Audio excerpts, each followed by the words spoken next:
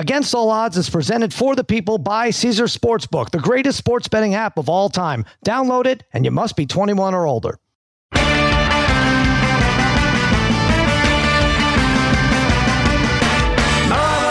All Odds, part of the Extra Points Podcast Network, powered by Omaha Audio. Cousin Sal comes to you on a Wednesday morning. Mikey Meatballs, he's there fiddling with the knobs. Babyface Joel Solomon is producing this disaster of a show. And joining me, as always, my wizards of wagering, my gurus of gambling, my barons of betting, my overlords of the odds, a degenerate trifecta. Harry, Brother Bry, Darren the Parlay Kid. What is happening, fellas? What's going on, Sal?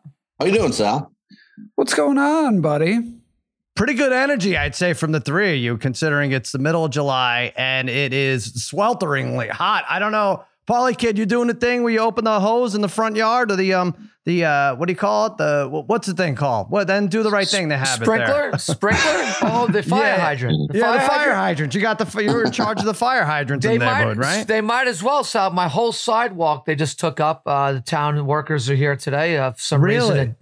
Digging trenches on this nice lawn I've spent years taking care of. It's all wiped out. Came home today. No notice. They've have just destroyed my property. Yeah, so you could have a pool in your front yard too. That'd be terrific. I don't know what they're doing. I think they're laying some cable or something down below. No notice. No notice. Wow. No notice. Well, you know what it is? Past the sidewalk here, Sal, in New York, I have a sidewalk, but past it is town property, even though I maintain it. So they could do whatever they want with it. And now they're just digging trenches. So, it would be nice to see a little water, but a little cooler here today, Sal, on the East Coast. Not nearly as bad as it's been. So I'm making the pilgrimage with the family later in the week out there. And Parlay Kid, boy, I mean, ever since you started brawling with the commissioner of Huntington softball, really, you don't get a break with any of these trenches being dug in the front yard, right? That's Long Island. No notice. That's Long Island. That's it. That's exactly right.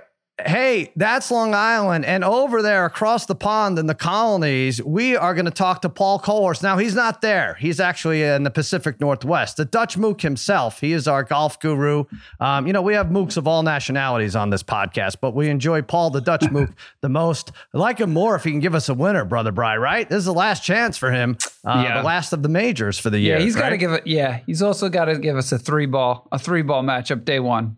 That actually won. The one he reluctantly gave us. Yes, between players we actually knew and heard of, won. Yeah. The ones where we never, the guys are picking up a club for the first time and somehow getting an exemption into the tournament. Those are the ones he loses, but they sound the best. We'll talk golf with him. Parlay Kid, we're going to talk NFL. There's already some rumblings of Cowboys. Nothing. We can never have a easy breezy offseason. So we'll talk about that. The running back dilemma, Mets and Yankees continue to amaze us.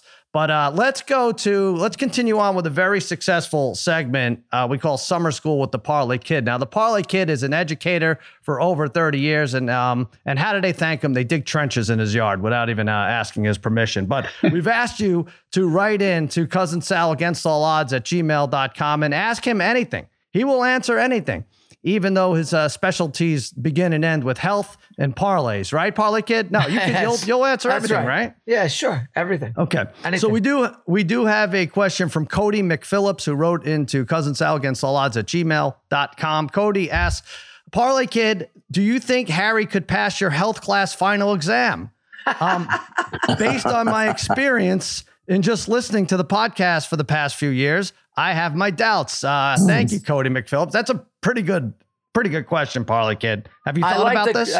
I like that question. Well, look, again, probably from Harry right now would not pass the. No way. I don't think the average person could pass it just due to anatomy questions and stuff like that.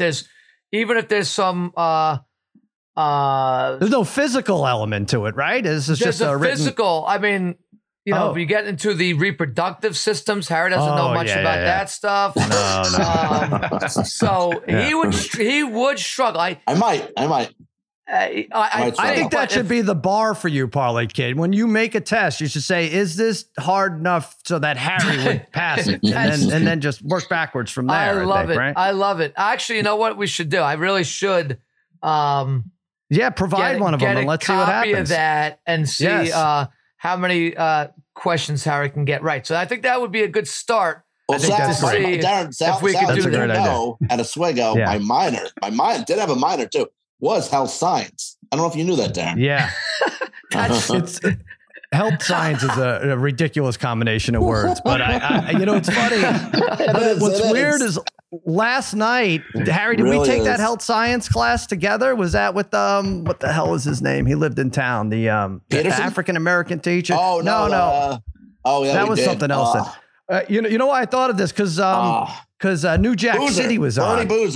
Bernie Boozer. And we had New Jack City was on. It's one of the very few reasons I still have DirecTV, so I could scroll through the 500s. Like, oh, there's a movie that I kind of liked in 1993. Let me go watch that again. New Jack City. We had to watch it in health science, and it was basically about that. How to make crack. Harry knows how to make. That's what I was going to say. Harry would definitely pass the drug portion of the the health final. Flying colors. It might make up for everything else. I will say this. Sal did it too. I will say this, Darren. It was a 200 level class. Sal took it with me, and for Professor Bernie Boozer, and then a 300 level class, him teaching the same class, the same stuff, and you already knew what it was. So if you got an A in the 200 level, you got an A in the 300 level. So you were smart like that, Harry. You knew how to play the system. That's Harry's the ins and outs. That's one thing you have to know about Harry. He's great at playing the system. Right. He knows how to play the system. That's what got him thrown out of Las Vegas. Yeah, you're exactly. Yeah.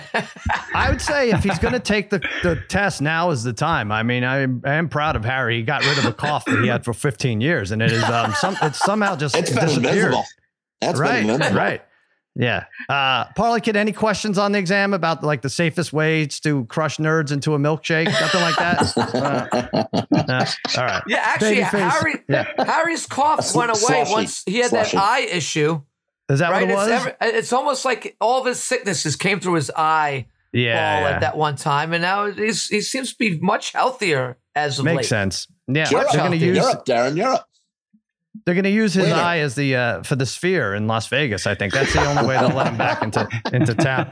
Babyface, what do you think about this? Could Harry pass a Parlay Kids? This is going to be good. I'm excited to actually see this. Well, if he does, it would probably be the only health exam he passed. So this, I think, yeah, that's true. Yeah, exactly. I do think maybe this is a good idea, though. That next time we're all together, Darren passes out all exams to everyone, and we see who gets the highest grade. Right. Yeah. Darren, Parlay Kid, what would you get on your exam? I mean, have you just seen it so many times that you're just like, I know that's that. Of course. Yeah. All right. Of course. Yes. Speaking of seeing something so many times, I feel like I've seen the Mets blow a lead so many times that when they were up 11-4 against the White Sox, who, I don't know, 15, 16 games under 500, and the bullpen fell apart, I was like, no big deal, but they held on 11-10. Megan Conley, big White Sox fan, loses. She now has to give up her remaining kidney to an usher at Citi Field. So that might be the toughest of all caps of consequence. I don't know what to say about this team. Alvarez, 7 home runs in 11 games, 19 on the year.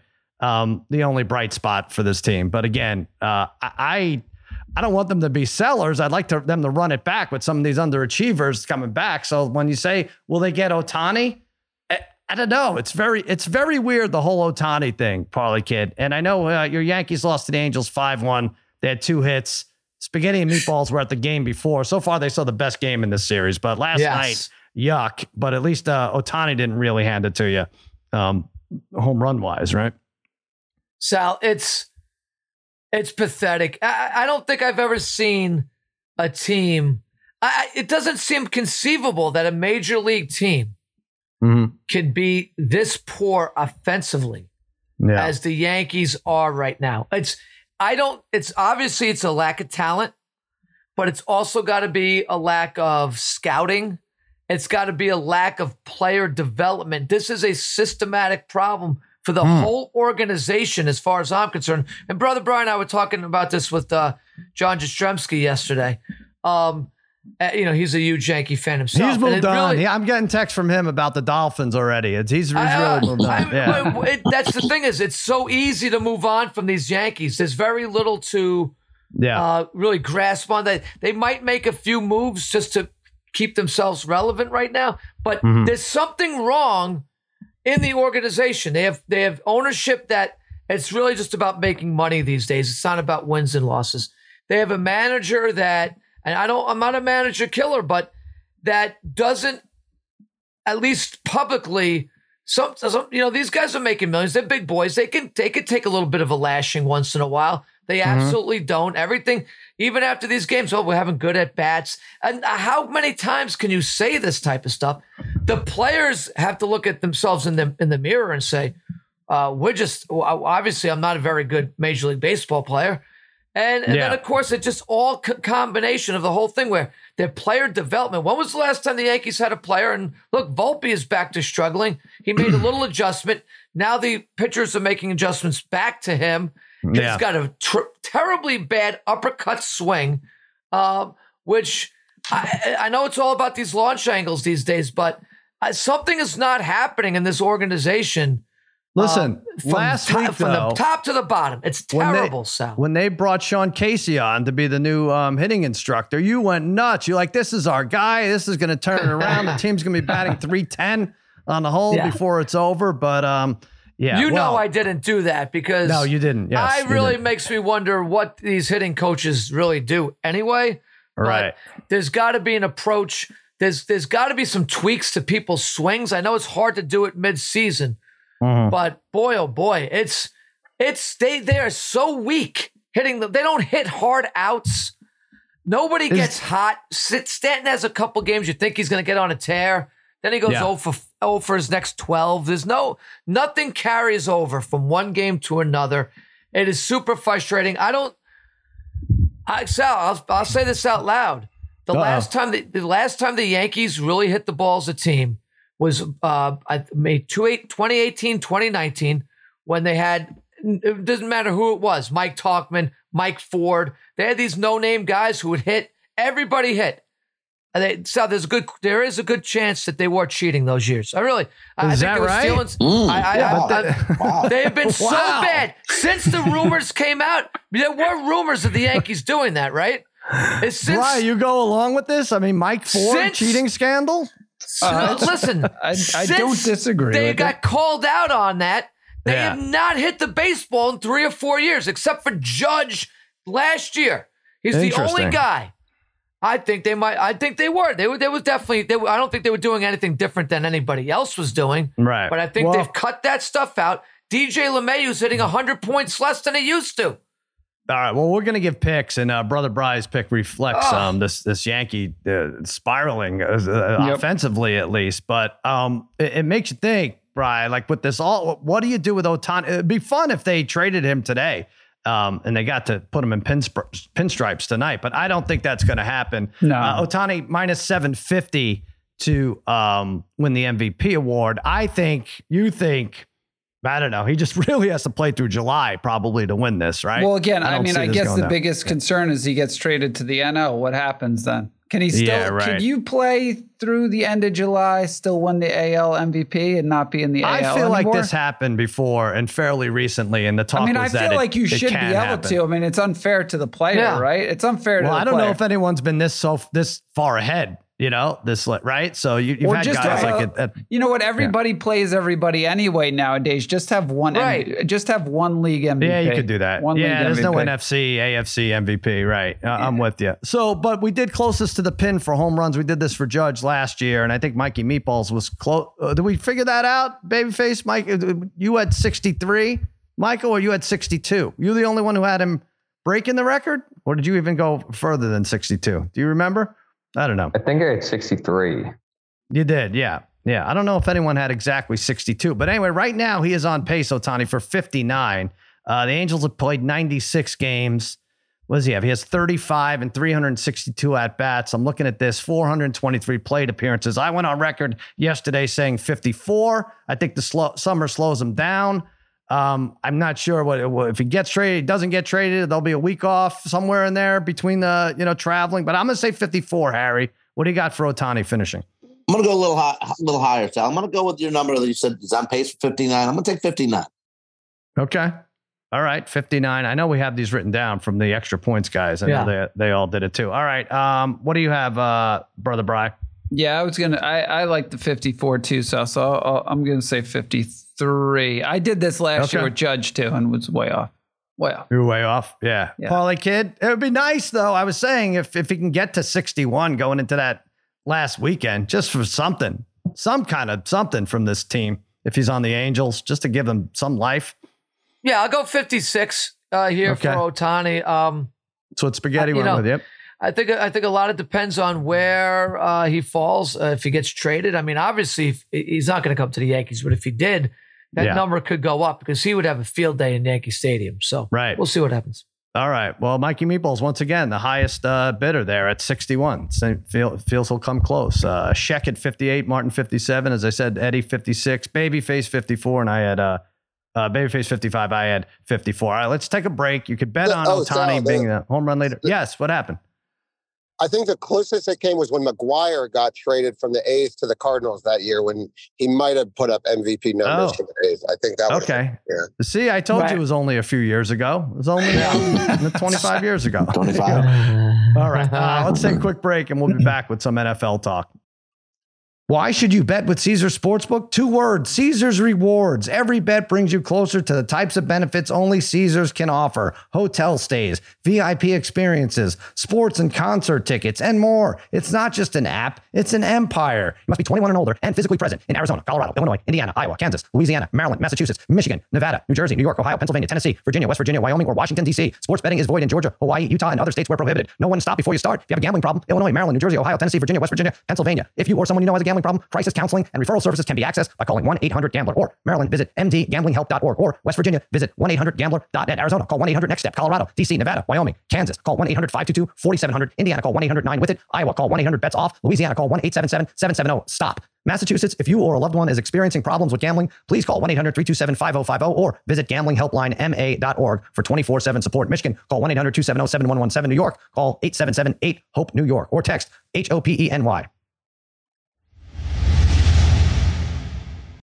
Hi, it's Mike Greenberg letting you know ESPN Bet is ready to take you through all the biggest sports moments this spring. The official sportsbook of ESPN has exclusive offers and markets from Scott Van Pelt, Stephen A. Smith, and me, plus many more. From the playoff intensity to finally getting out to the ballpark, there's no better time for sports fans. Sign up today. New users get a bet reset up to $1,000 in bonus bets if your first bet doesn't win. Download ESPN Bet today. What a play. Must be 21 plus and present in select states. Gambling problem? Call 1-800-GAMBLER. Terms and conditions apply. See app for details. This podcast is proud to be supported by Jets Pizza, the #1 pick in Detroit-style pizza. Why? It's simple. Jets is better. With the thickest, crispiest, cheesiest Detroit-style pizza in the country, there's no competition. Right now, get $5 off any 8-corner pizza with code 8SAVE. That's the number 8, SAVE. Go to jetspizza.com to learn more and find a location near you. Again, try Jet's signature 8-corner pizza and get $5 off with code 8SAVE.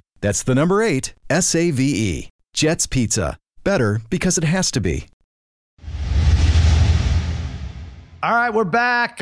Listen, there's NFL talk already. Aaron Rodgers is pissed about Hard Knocks. The Jets are pissed about Hard Knocks. What a joke. They say they don't want to show people. What are they going to do, Brother Brian? They're going to blur out faces of guys getting cut because they feel it's inhumane. It's the best part.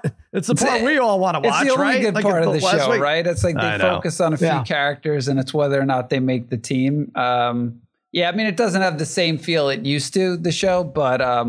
I don't think it's inhumane. They're not going to allow a lot of access to it. This is going to suck. This could be one of the last few years of they have final cut of that too, I think, right? I think but if they don't let the cameras in, right? Whatever. I don't know. Like the guy's getting cut. Martin Weiss was arguing, it's like, I know these guys because they get cut. And by the way, they just end up on another practice squad, right? Parlay Kid, like it ends up either they were going to not make the team. By week 3, they'll be out of there, which you don't see on Hard Knocks, or they're on another team in a practice squad. I don't see anybody. I never see it as a terrible tragedy to watch these guys get cut. No, that's the show. I mean, that's what it's about, right? And no taunting element. Why don't they do this? Yeah. Brian's in the finance office over there with HBO, and for make a deal with the player. If we show you getting cut, we're going to give you like $25,000 to $50,000. I wonder if that goes on anyway. Seriously, honestly, like, why not? Why not? That would be a fair thing. Then they'd say, sign me up. I'm going to get cut. You're going to give me $25,000. HBO is going to send me a check. Nice. Brian, I like that. I like that idea. Get on that. And also get the town of Huntington to stop digging up the Parlay Kids lawn. I don't know what you can do about it. It's ridiculous. Make a couple calls.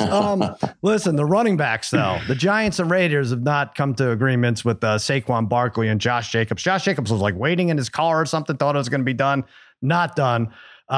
Giants underbid on Barkley, so he could potentially hold out. Pollard, our guy, Tony Pollard, Parlay Kid, signed the franchise tag. Doesn't look like he'll have a new contract set for the fall, but at least he signed. And now there's a running back revolution. As what these guys, there was a meme that went out there that was misleading. I will say it said that kickers earn more than running backs. It's just not true. Everybody has 4 running backs. There's only 1 kicker. A couple of those running backs are special teams guys. But anyway, the running backs are banding together. I don't really know how they're doing it. They're basically doing it on social media. Maybe Elon Musk gets them paid or something. But now there's talk maybe Dalvin Cook goes to the Giants, and maybe there's some double cross going on, and they scrap the franchise idea altogether on Barkley. I see both sides. But the one thing you have to remember is, Brian, the players union agrees to these contract structures. Yeah. So if you get drafted in the first round, you get that rookie contract. Right. You come up out of the rookie contract, you get franchise tagged. It's kind of just whatever. It's part of the system that they agreed on, right?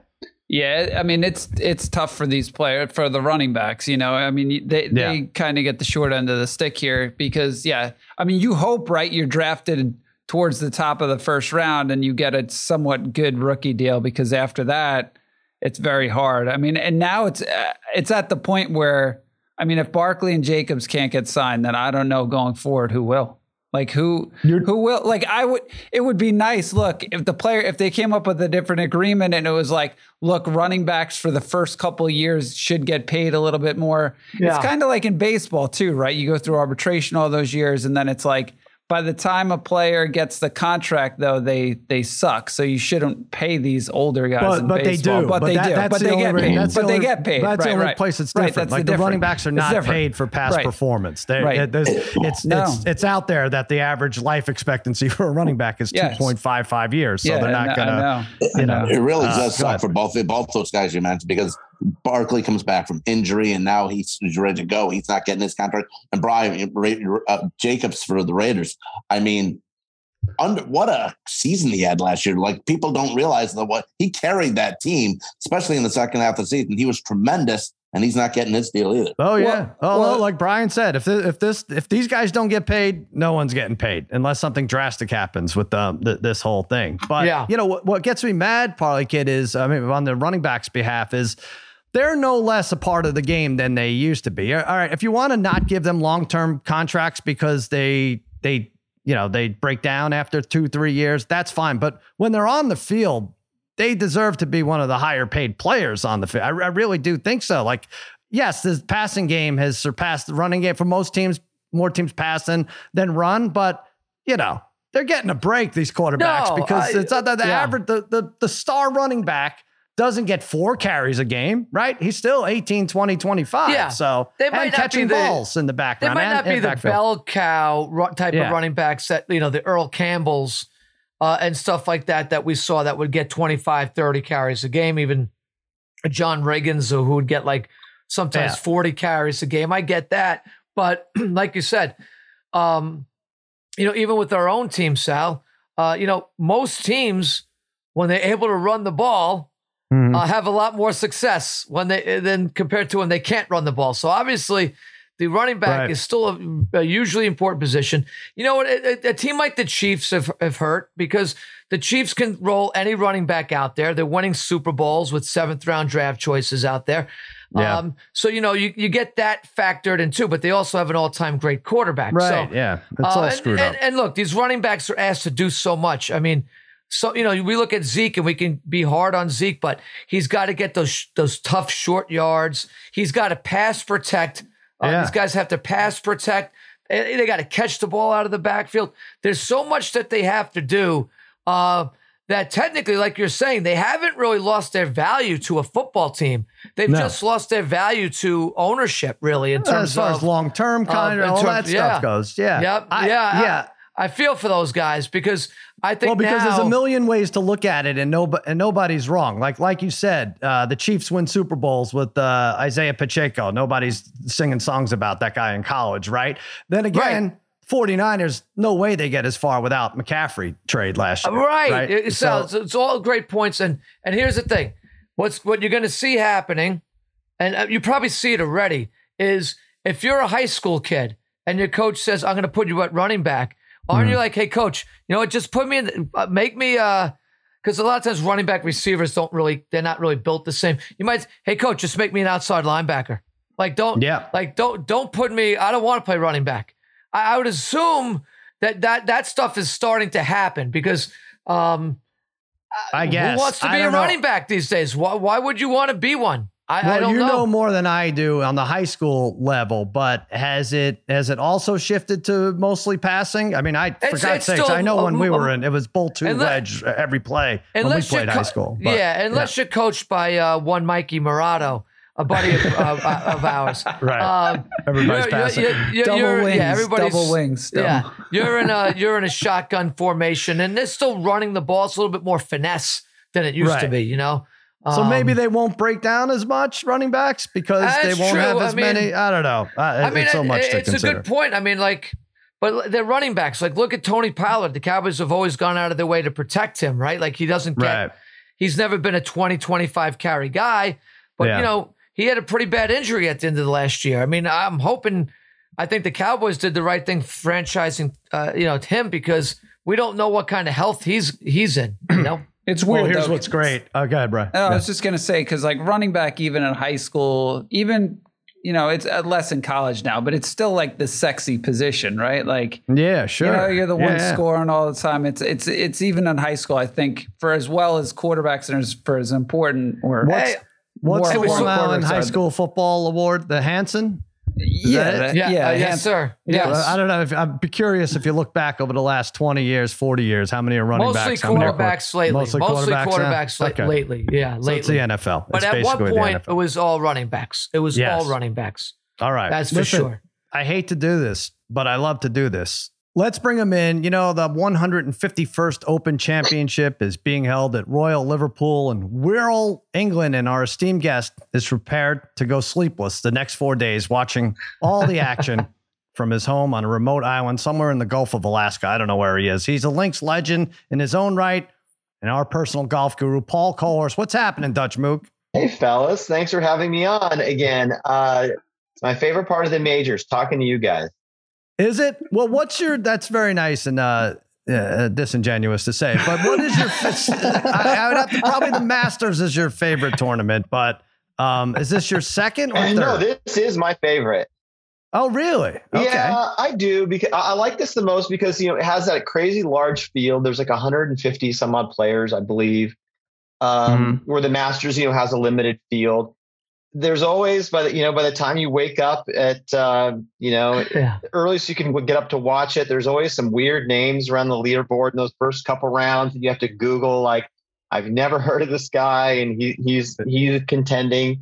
That's where you excel, right? Yeah. Yes, I try to. And then it's just fun. I just kind of love links golf. I think it's kind of one of the most fun types of golf to watch throughout the year. I love the bunkering. I love the giant greens. I love the conditions. I love it when it blows sideways. I love it when the rain is falling. So for me, it's probably my favorite event. And it's probably not even close. Maybe U.S. Open second. Wow. Well, what else could you tell us about this course? Like, I know the last few holes are fun and supposed to make it close no matter what down the stretch, mainly 17. Maybe you could tell us about that. Where are the ball washers located? That's all I really care about on these courses. It seems like the story this week, the two stories this week are going to be the weather. It doesn't seem like those first two rounds are going to have a big weather advantage on the draw. That's sometimes a place where you can really find an advantage. Guys who go out in the morning, go out in the afternoon, which happened, I believe, last year. You have a significantly easier time based on your starting tee time. And it looks to be like Thursday and Friday. There will be winds. kind of in the 15-mile-per-hour range, but no big advantage to the guys who go out in the morning one day and the afternoon the other day. And the other big part of this course is going to be driving. This course is well bunkered, which is one thing we're talking a lot about when prognosticating this event. Famously, when Tiger Woods won here, he only hit one driver in 72 holes because he was so focused on avoiding the bunkers, which are very penal here. These are bunkers that you literally will have to chip out sideways on, as happens quite a bit in the Open. And there's also a few OBs on this course, including a controversial on-course OB on the 18th hole, which is basically protecting a fan area, I guess, some shopping areas. But driving will be penal in this event. You'll have to hit it accurately on a course that's not going to play terribly long, just under 7,400 yards. Driving, I think, will be a very important statistic this week. So from what I'm hearing you saying, I'll take a flyer on some of these bogeyless rounds because you get good odds, but with the bunkers laid out the way you just explained, that might not be a smart bet, right? Potentially, I think bogey avoidance will be important this week. But yeah, I think this is a course that will be a bit more of a thinking man's course. Like I said, when Tiger didn't hit driver, he was literally laying back of some bunkers, actually playing the course a bit longer to avoid these bunkers. Right. That kind of doesn't happen as much in 2023 in the PGA Tour. You have to be aggressive. You have to be pedal to the metal in an event that the winners should be 16, 17 under. So, these guys are going to push it past these bunkers. So yeah, there's some potential for bogeys when you're challenging bunkers that many have been repositioned, in fact, to be more in play for this event. All right. So, Rory atop the charts there, plus 575 is a favorite. That's boring as hell. Scheffler 6-1, Rahm 12-1. Last year, it was the Cams that dominated, right? Smith and Young, and I think Rory came in third. You have a bunch of problems. Very excited. You have a winner. You have a first round winner. You have 3 balls for us. Hit us with your winner right now, and then we'll give you ours. And let's see if any match up. Well, I made this pick early this year, and it's not the sexiest pick, but I still think I'm always looking at value. And I'm going to go with Scotty Scheffler at plus 600. He is putting up statistically Tiger Woods type numbers this year. I mean, Tiger Woods prime numbers. He's near an all-time record of bogey avoidance, making bogey only 10% of the time. He is basically gaining 3 strokes on average against the best golfers in the world, tee to green. I mean, that is insane. That is also a Tiger Woods-esque number. And when we go through these statistics, I would say something like he has 7 straight top 5 finishes, and it wouldn't really sink in. Let me actually just read all his consecutive finishes. 3rd place, 4th place, 3rd place, 3rd place, 3rd place, 2nd place, 5th place. And then he has 2 bad weeks. He finishes 10th and 11th.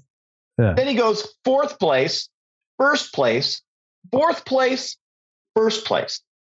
Actually, so when you say, when they have him in the top 5 a lot, it doesn't resonate as much as when you read numbers that are from 1 to 5. I think I understand what you're saying. Yeah, I want you to marinate in the greatness. Okay, no, I know you're right. It's crazy. I want the greatness to wash over you.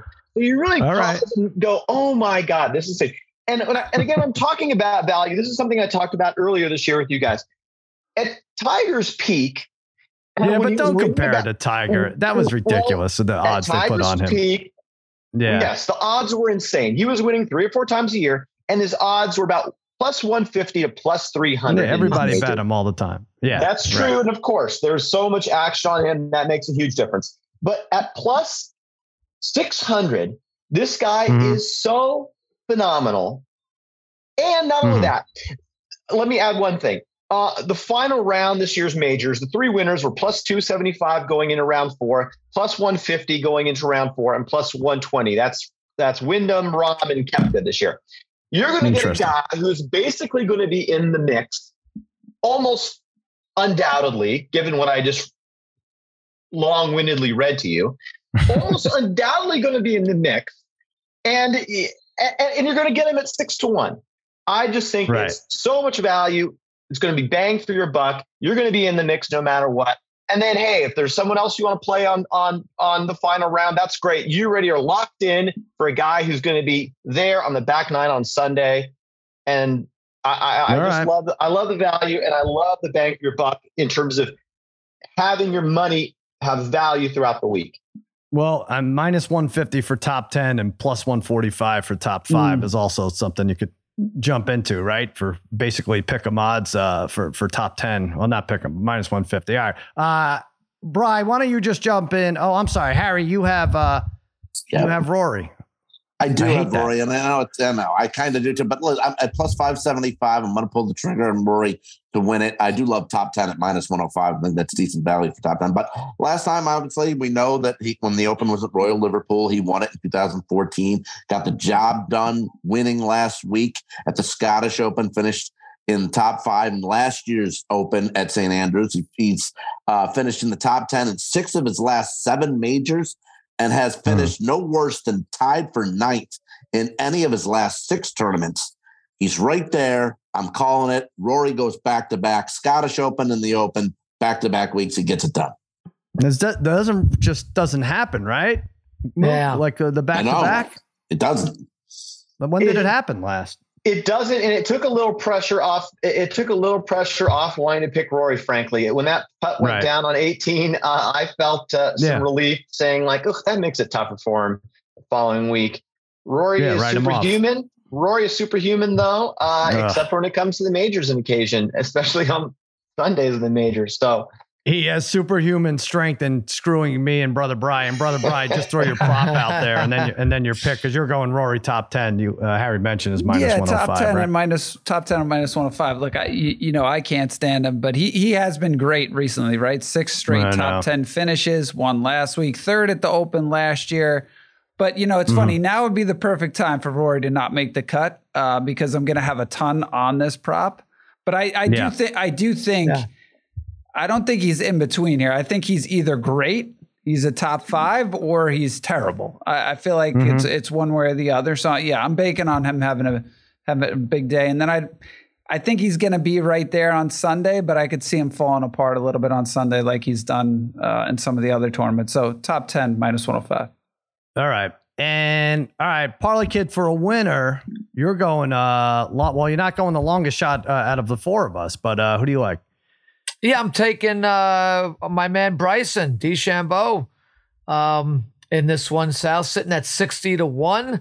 After hearing Paul kind of describe, I was actually hoping for some maybe bad weather here. That I thought it might help Bryson a little bit along with the being that he can drive himself out of a lot of bad weather situations. But maybe that will change as the week goes on, and hopefully makes the cut here.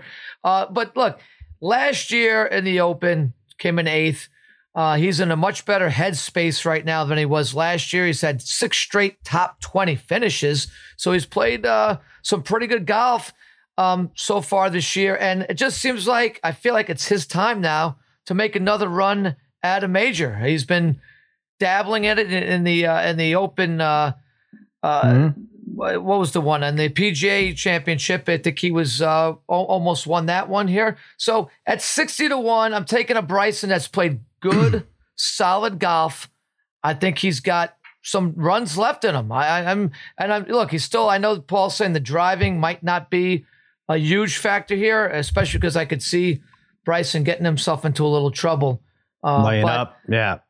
I know. Well, he almost talked me out of it, but I'll stick with Bryson. That's who I said. Right. 60-1. I don't know. The guy owes me. He owes me a little bit. Are they talking about that on the circuit, Dutch Mook, that Bryson owes the Parlay Kid, or is that just only some deep corners of the dark web?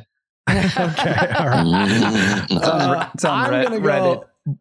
Yeah, right. Bri, before you go, I'm going to say, and I don't know, I'm sick of betting guys that just don't ever win, but the Cantlays and the Schauffeleys and the Tommy Fleetwoods, who I'm taking here, 28-1, but it's an hour from his childhood home. Yeah, you would think that would make a huge difference, but I don't think he's played this course since they had it like 10 years ago, right? They had the Open here. He finished top 20 in 8 of his last 10 majors, top 5 finishes, 2 of his last 3 Opens, tied for 4th last year. He was a runner-up to Shane Lowry 4 years ago. I like his attitude. When the Live news broke, a month ago, whatever, there was a big players meeting and he was like struggling. He's like, I'm skipping this meeting. I got to hit balls because no matter what, I have to be good, right? And so it really made sense. He had a 63 round a month ago, Mook, right, in LA. Yes, yeah. Just great golf overall last 40 days. Posted a 2nd, a 5th, and a 6th. So I think at 28-1, again, is a guy who never really wins, but I do think there's value at 28-1. Do you like Fleetwood at all? I mean, he's a hunk, if nothing else. He's easy on the eyes. But. Well, he's just a beloved golfer. He's the guy you root for. Just a fun player, like so, with a great attitude. And again, one of these guys, there's that little missing piece that occasionally, they just comes up a little short until one day they don't. So I like the play. I'm totally fine with that play. All right. Now, Brother Bry, Cam Young. Boy, 70-1 for a guy who was top 2 last year, right? Came in second. Yeah, 70-1. And, I've seen him on some sites at like 50-1. He maybe started off at like 45-1. But look, he didn't have a great season. That's part of it, right? Compared to last year. But he's starting to play better. He was 6th at the John Deere Classic 2 weeks ago. He did finish 32nd at the U.S. Open, 7th at the Masters. Like you said, 2nd last year at the Open. So his game should play well here. 70-1 I thought was great value. I do like Parlay Kids DeChambeau too. I'm looking at a couple of these guys over 50-1. All right. And you know what? I'm just going to mention his name because I don't want to be able to say, oh my God, he did a 30-minute golf analysis and didn't even mention Brooks Koepka and he won this whole thing by 11 strokes. So I said his name. I'm on record saying his name, Mook. I don't think he's going to win, but at least he was mentioned, right? He seconded. Okay, good. He was mentioned twice. All right, Mook, give us you got a couple of props for us? What do you have a first round winner? Yeah, I like lowest score in the first round at 40-1. You can get Colin Morikawa. Colin's kind of settled into his new old swing. He's playing a fade again, a cut again, which he's much more comfortable with. He's 12th on the PGA Tour in first round scoring average. So this season, he's really getting off to a lot of hot starts. He's been the top 26th of all 3 majors this year. He's 5th in driving accuracy, which I think, again, is important this week. And he's 2nd on strokes gained approach. At 40-1, I think for a guy who's already won an Open, who is a guy who can go very low, I think that's tremendous value for a world-class player who has shown signs this year of getting back to what he was at his peak just a couple of years ago. What are the odds? I'm trying to think. Did they have it for American yet? I don't know why I didn't look that up yet, but they have overall American to win. American winning, yeah. I know Scheffler is. I want to say it was in the Scheffler's plus the favorite. 150, 170 range. For an American to win. Yeah. Copy. Interesting. All right. Yeah. See if you could find Mikey Meatballs on there somewhere. Yeah, that makes sense. All right. Give us another one. You have another prop, right? Yeah, I got another one I like. I talked about this one early in the year as well. They're plus 400 that there will be a playoff. There's now been one playoff in the last 25 majors. That's 4%. Those are terrible odds then. Fair enough. But that number is a total anomaly. There has to be a return to the mean here. On tour, I researched this quite a bit. It seems to me in some seasons there's a playoff in about 33% of the events. And on average, it looks like more like 20% of the time the tour has a playoff.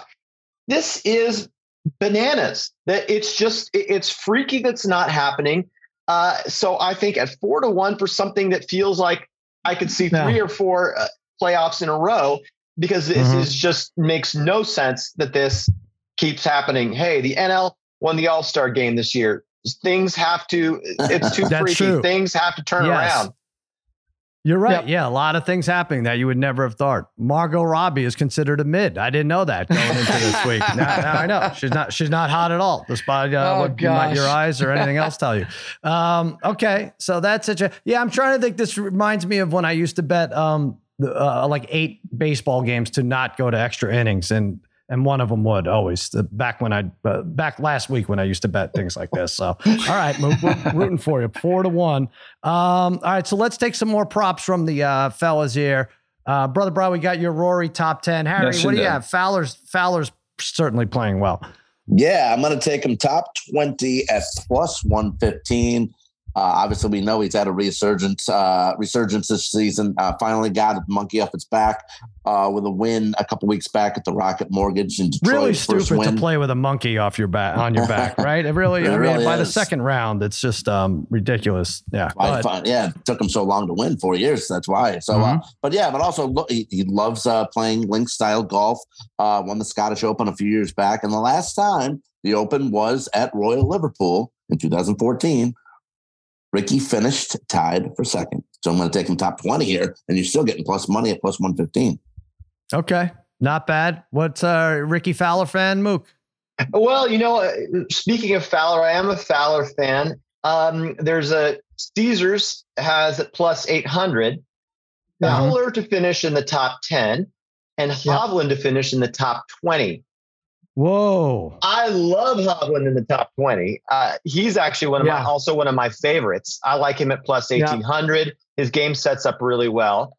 And I think Fowler, given his pedigree here, given his phenomenal performance this season, I love that at 8-1. I think that's a fantastic play. Yeah.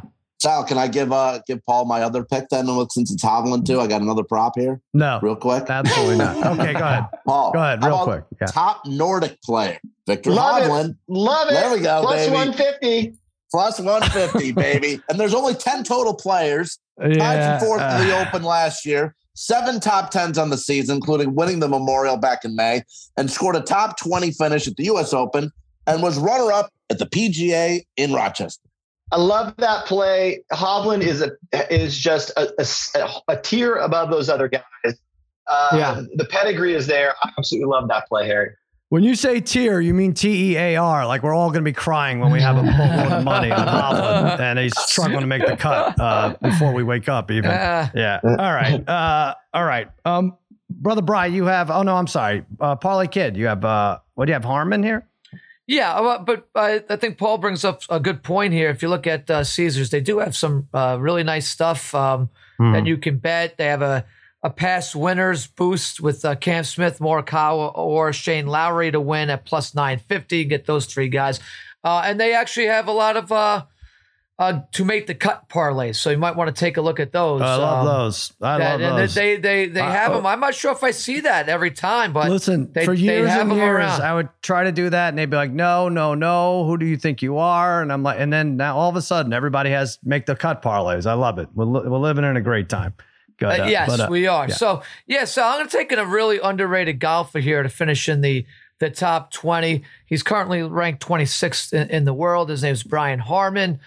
He is, in his last 3 starts, he has finished 2nd, 9th, and 12th. He tied for 6th in the Open Championship last year. A fantastically underrated golfer in Brian Harman. He's just steady, consistent. Let's take him top 20. I've seen him now down to plus 280, but I'll roll with that. Okay. You're a Harman supporter there, Mook? Yeah. Also, I like Harman 80-1 to lead in the first round. He's 31st in round 1 scoring average on tour. He also is 19th in the Open. Why do you laugh at that, Harry? Why 2 years ago? Your bets aren't funny, but his are. How did he have information? I thought I was the only guy who would mention Harman. You guys rattling all the stats. No, the Mook is golfing with him in like 3 hours, probably. Yeah. I'm working 80-1 first round. Yeah, I'm working up for you guys. I'm doing my homework, baby.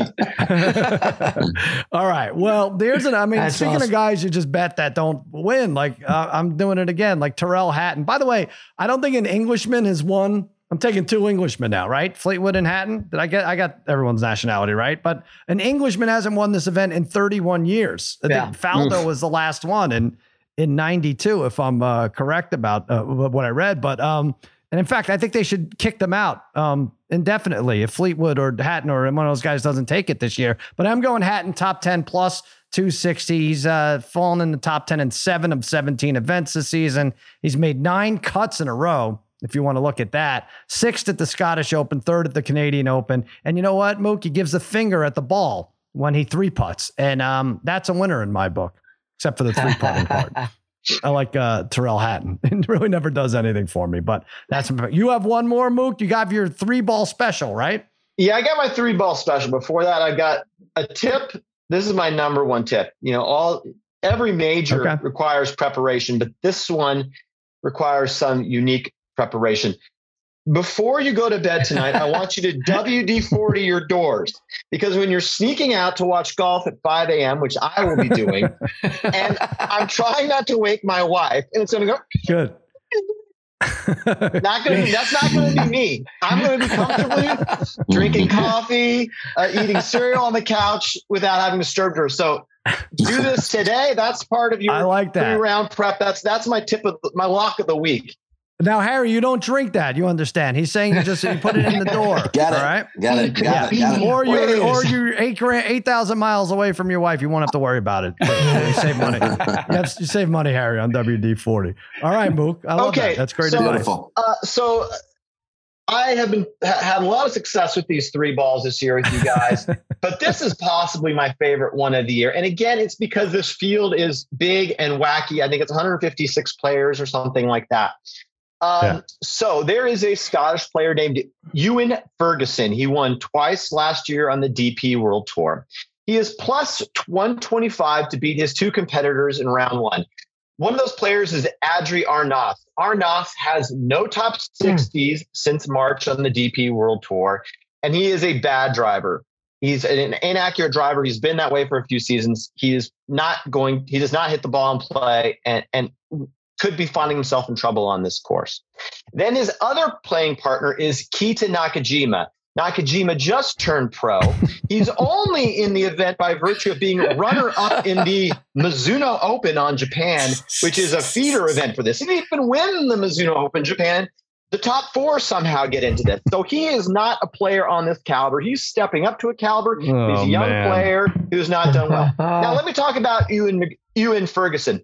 He has 3 top 15s in his last 5 events. Like I said, he's won 2 DP events last year. He's consistently an excellent driver and hits a lot of greens in regulation. He's a top 15 greens in regulation on the DP Tour last 2 years. And let me add, he won the Boys Amateur Championship on that golf course in 2013. Wow. Very similar to what Matthew Fitzpatrick did a year ago in winning the U.S. Amateur and then going on to win the PGA Championship, or the U.S. Open. I love this play. 125, Ewan Ferguson to win this 3-ball. And you know what? He's also 200-1 to win it. So, why the heck? All right. Nah. I'll tell you, I feel like the Mook has swallowed a radioactive Harry somewhere along the line and is now just spewing about players. Like, this is unbelievable. Like, he's Scottish, right? Scottish. He's a Scotsman. Yes, he is. Yeah, of course. I know who he is. What? Ewan Ferguson is a Scottish man. Good job, Harry. Wow. Wow. The guy's Spanish. The other guy, the second guy, Spanish, right? I don't doubt Harry. These guys. He's 2 for 2. And I'm sure he can guess where Keita Nakajima's from, but that one, we got our very own 23andMe right here on the podcast, Harry. Yeah, all right. You give me his Seamus O'Malley. I know his nationality. All right. Well, we're definitely doing that, Mook, and that sucks that we're doing that. And that it's for sure coming down to the 18th hole on Friday. There's no question about it, right? Brother Brian, we love this. Yeah. I haven't checked his tee time yet, but so I will adjust my alarm clock. I pray it's over before we wake up. I pray it's way WD-40. It probably will be before you get up, especially. So. Yeah. Well, out here, like they tee off at 10:30 tonight, isn't it? Mook, like 10:30. Some guys are teeing off at 10:30 p.m. I thought. Yeah, probably because it's 7 o'clock. Yeah, that's right. Yeah. All right. Yeah. Well, you did it again, Mook. That's great. So I'll go over. Your winner is Scheffler, 6-1. You like Morikawa to win the first round. What were the odds on Morikawa first round? 40-1. Okay, 4-1 for a playoff, even though it hasn't happened in 137 years. You like the 4-1 odds there. You like Caesars has a Fowler top 10, Hovland top 20, pays 8-1. I think you were just not officially endorsing it, but Hovland plus 150 for top Nordic player, and Ewan Ferguson in a 3-ball winner plus 125 over I'm not even going to fight. Arnoth and Nakajima, right? You got it. You got it, gents. Okay. Luke, it's great to see you. I think the next time I see you, I'll be texting with you enough, but the next time I actually see you, lay eyes on you on Zoom, will be at our draft in September, right? On Zoom, I think I have to do it on Zoom because leaving the island and going there in person only increases my chances of a 1,500-mile journey only increases your chances of getting ejected because it's funnier, right? Well, I hold the hammer, and it's interesting you say that because, I mean, on Zoom, you could just click out and wave to everybody if you get tossed by me in the first 5 minutes. But our friend Trevor, who is partners with John Hamm, and by the way, you and Trevor are probably the most liked in the whole fantasy league, except by Brad. Brad hates you. Do we figure out why Brad hates you? Do we know that? Haven't, but I think we've made some real strides in the last couple of years. He's actually sent me a nice email or two, and I've sent him a nice email or two. So, I don't like that. I think we're really mending some bridges. Well, maybe we have you both on in a couple weeks to confirm that or whatever. But anyway, Trevor said to me, also well liked, he's like, what date is the draft? I'm like, I don't know. It's usually the Tuesday before the first kickoff Thursday. And I was like, but you don't have to worry about it. And he's like, oh, come on, really? And I said, well, yeah. He's like, because I was thinking of flying out. And I said exactly that. I was like, we'll fly out. It'll be funnier that way. And so it's so funny that I have the two guys, the most liked guys in the league, freaking out about attending the draft. But well, I think just talking to you now, I think I have the hack. I'm going to Zoom from the car, and then when I'm safe, I'm back. I walk right in. Hey, good to see everybody. Maybe I'll try that. You really figured it out. Mook, anything to plug other than you getting kicked out of fantasy in a couple months? You got squeaks, noises around the house. Trust WD-40. That's all I got. I have a top secret project. Hopefully we can maybe meet again for the Ryder Cup. I have a very fun project that I'm not at liberty to speak about at this point, but it involves professional golf. Yes. And if we do this for the Ryder Cup, I will tell you, I will hopefully be able to tell you about it, but it is, it's going to be a fun one, and I can't give it away. But hopefully WD-40 is not letting you talk about it. I understand. All right, Mook. God bless you. We'll see you soon, and let's hit some of these for God's sakes. All right. That sounds good. We got to get that bankroll ready for the NFL season. There you go. All right, Paul, the Dutch Mook, Koehorst. We're going to take a break, and we'll be right back with our plays of the day. Another day is here, and you're ready for it. What to wear? Check. Breakfast, lunch, and dinner? Check. Planning for what's next and how to save for it? That's where Bank of America can help. For your financial to-dos, Bank of America has experts ready to help get you closer to your goals. Get started at one of our local financial centers or 24/7 in our mobile banking app. Find a location near you at bankofamerica.com/talktous. What would you like the power to do? Mobile banking requires downloading the app and is only available for select devices. Message and data rates may apply. Bank of America NA, member FDIC. All right, plays of the day. Baseball rolls on. Parlay Kid, our team sucked. Brother Bry, Harry doesn't have a team. He was very wise to do this. So we're going to bet the board here. I'm going Phillies -1.5 over the Brewers +115. They're hot. All of a sudden, have that last wild card spot. I think they're 27-10. The last 37, 14-5 off a win over the last 19, and they've won 4 in a row. And 9 of the last 12 wins are by 2 or more runs. They have this Christopher Sanchez, who's been a nice surprise, 3.26 ERA after 6 starts. He's hurling tonight. Meanwhile, the Brewers have Colin Ray, who struggled against Cincy. He couldn't get out of the 5th inning. Good spot for the Phillies bats. I think they're top 10 in the major leagues against righties. So give me the Phils -1.5 +115. Parlay Kid, Reds, even odds? Yeah, Reds plus 100 here, Sal. They're taking on the San Francisco Giants. Losers of about 7 straight here, the Reds are. And I've been on the losing end several times with them over that stretch. But so I want to jump on the winning side right now. Let's take the Reds plus 100. This is a bad pitching matchup on both sides. Ross Stripling starting for the Giants to the tune of a +6 ERA against Graham Ashcraft of the Cincinnati Reds, who is closing in on a 6 ERA. But here's the difference. Ashcraft in his last 18 2/3 innings has given up a total of 3 runs, 1 run in each of his last 3 starts that totaled 6+ innings. He's finally got it together. Just to show you how bad he's been. I mean, his ERA is still sitting at 5.95, but his last 3 starts have been lights out. I think he continues the trend. The Reds are due for a win. Their bats got to get going here. They did score some runs last night. Let's take the Reds at plus 100 to get off the Schneid. All right, now Harry's overseas, so the game he's picking might have happened, might be happening in 3 days, might have happened 4 days ago. It's hard to tell, but he's on a hot streak. You get all these guys free picks on extrapoints.com. Harry, what are you, 6-1, 7-1? 7-1 in my last 8, and that includes, like I said before, plus 115, a plus 195, a plus 270. So I am going to lay a little bit here. I'm going to lay a minus 355. Yeah, go ahead. I'm sorry. Yeah, go ahead. I'm going to lay 155 with the Tigers over the Royals today. Eduardo. Oh, that happened already. That's going on now. That's going on. No, it isn't. Yeah. No, it isn't. Yeah, it's not 2 o'clock. No, I'm just it did not. I'm just I triple checked. You thought he had you too. I did. There's like math. 4 games going right now. Yeah, maybe miraculously yours isn't. I know. Maybe Parlay Kid should teach me math. I don't know. But I triple checked. So Rodriguez has been fantastic in his last 5 road starts. He's given up 2 runs or less in all of them. And in 4 starts versus the other AL Central teams, he's gone 22 innings, given up just 3 earned runs, has 33 Ks. And the Royals starter, Ryan Yarbrough, has an ERA of 5.29. And the Royals are just 3-9 in their last 12. Tigers minus 155. I'm banking on Rodriguez to go 8-1 on extra points. Okay. Brian, this is a fun one to root for as a Yankee fan. Rizzo, no hits. No.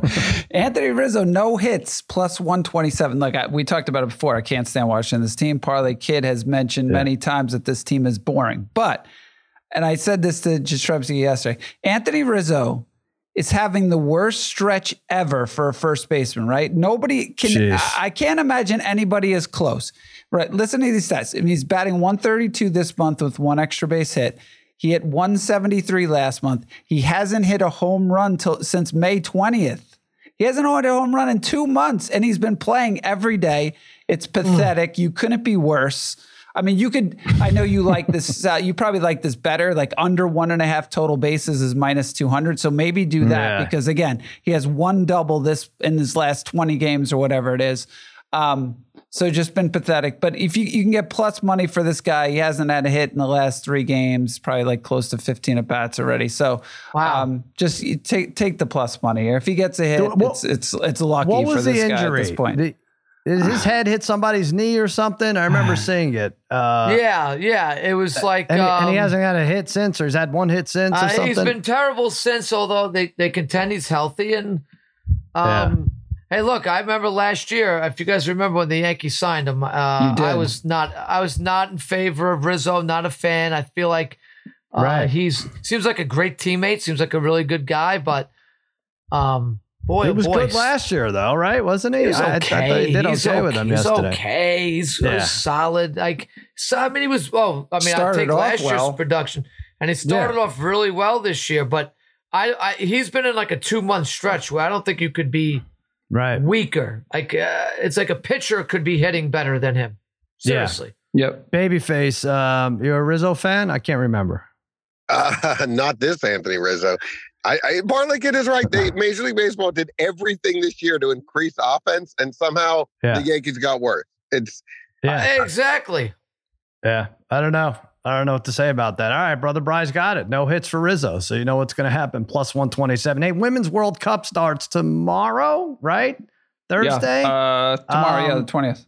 Thursday. Yeah. I don't know. I looked at it. I should be more in tune. Bri, what do we know about this women's team? I know they have like 4 of the notables back, and then newer players, right? Look, it's a mix of veterans and young ones, but like it is weird, right? You look at the U.S. team and you're like, oh, you can get plus 220 on this team, plus 200 or plus 220. In the past, right? You're looking at this is usually like an even money team, right? In the past, maybe even worse. You might even be like a minus 150. So it is interesting that you could get those odds. I do think they're still kind of a lock for like semifinals, and then just depending on who they're facing. But yeah, I know Harry likes, well, I won't pick Harry's team, but I would probably, if I wasn't taking the US, I would probably take England. Although I know they're the second favorite here. Yeah. Well, I know. I feel like they're going to get upset. I don't know, but without knowing anything in the minimal stuff I've read on it, I did the bet I like, and I know it's a monster vig, but to make the Final Four, to make the semifinals, is minus 250 for the US women. I was looking at their run. What are you putting that with? Nothing by itself. Now ask me what I'm putting USA minus 200,000 over Vietnam with. That's Friday at 9. There's a lot of 9 Eastern. Yeah, you can't. I'm scrappy. That's the one thing. Yeah, I know. Listen, we're not going to overlook Vietnam again, right? I mean, that's the right. We have to even things up here. That's the Harry, one thing. If you look at qualifying, Sal, if you look at qualifying, you don't get odds on this at all because you kind of nothing. They kind of have an idea, right? Who the teams are going to be there. So yeah, I know it's tough. Harry, what do you like? You had something interesting. Yeah, Caesars has you can pick the final game, the final match. Don't have to pick the winner; it's the final match. You can get Germany versus USA at 7-1. Obviously, USA ranked first. Germany is still ranked second in the world. Brian mentioned that. Sal, you mentioned the USA players. Alex Morgan's still there. Megan Rapinoe's playing. They're playing their 4th World Cup. She's going to be coming off the bench. And Germany's got like a 21-year-old Lena Oberdorf. I read up, one of the best defenders and midfielders in women's soccer. USA's won 3 World Cups. If Germany were to win, they would now have 3. So Germany USA final 7-1. Sal, listen, you know you're going to be betting. Okay. You're going to be screwed. You're going to be looking for stuff. I know. I'm going to bet everyone just the way it's structured in the games. I know. I'm going to bet everyone. Enchilada here, the whole thing. You just bet it for them both to get there at 7-1. Maybe look at some of those. Maybe look at some of those golden boot stuff too. Oh yeah, winners. There's some good odds for some of them. Yeah, you get some good people like 10 to 15 to 1 range. Parlay Kid, do you care or not? Did you grab anything or is US? No, I just think you put your money on the USA and that's where you root for them. That's it. All right. It's simple. Simple. I mean, Parlay Kids can't even go outside and kick the soccer ball around in the front yard anymore. So it's not anymore. They can. It'll just disappear, but they can do whatever they want. Yeah. All right. Good job by everyone. Special thanks. Paul Koehorst coming on. We'll put his picks up at a graphic or something. We'll figure it out. We have one more show before a week-long break. I'm heading to New York and a little Billy Joel, little Yankees. I still have not bought the tickets. I don't know why. I think they're going to go down, but I feel like people are buying them up. What's the move here, Parlay Kid, for this Tuesday game? Mets Yankees. Yeah, if you're gonna go, now's the time. Just buy the tickets. They're probably not. You think so? I think up the third base line between the fence and third base. And I don't know what section that is, 115 or something is it's like $250. So they're still that expensive, huh? Because those games and there's not that many left. And there's not that many left. Those prices on a typical Yankee game, you could get some good deals. And Parlay Kid knows this. Like some of those are like $70, maybe less sometimes recently. So the Mets suck though. Yeah. Can't they? Yeah. Can't the word spread that the Mets suck and these prices should go down? Each team's gonna have 3 hits. Oh, it's a big deal. All right, that's so that ridiculous. does it for another episode. I know, Harry. For Against All Odds, for Mikey Meatballs, for Babyface Joel Solomon, for the Dutch Mook Paul Koehorst, and the Degenerate Trifecta, I'm Sal saying so long and happy handicapping. Na, na, na, na, na, na, na. Na, na, na, na, na, na, na, na, na.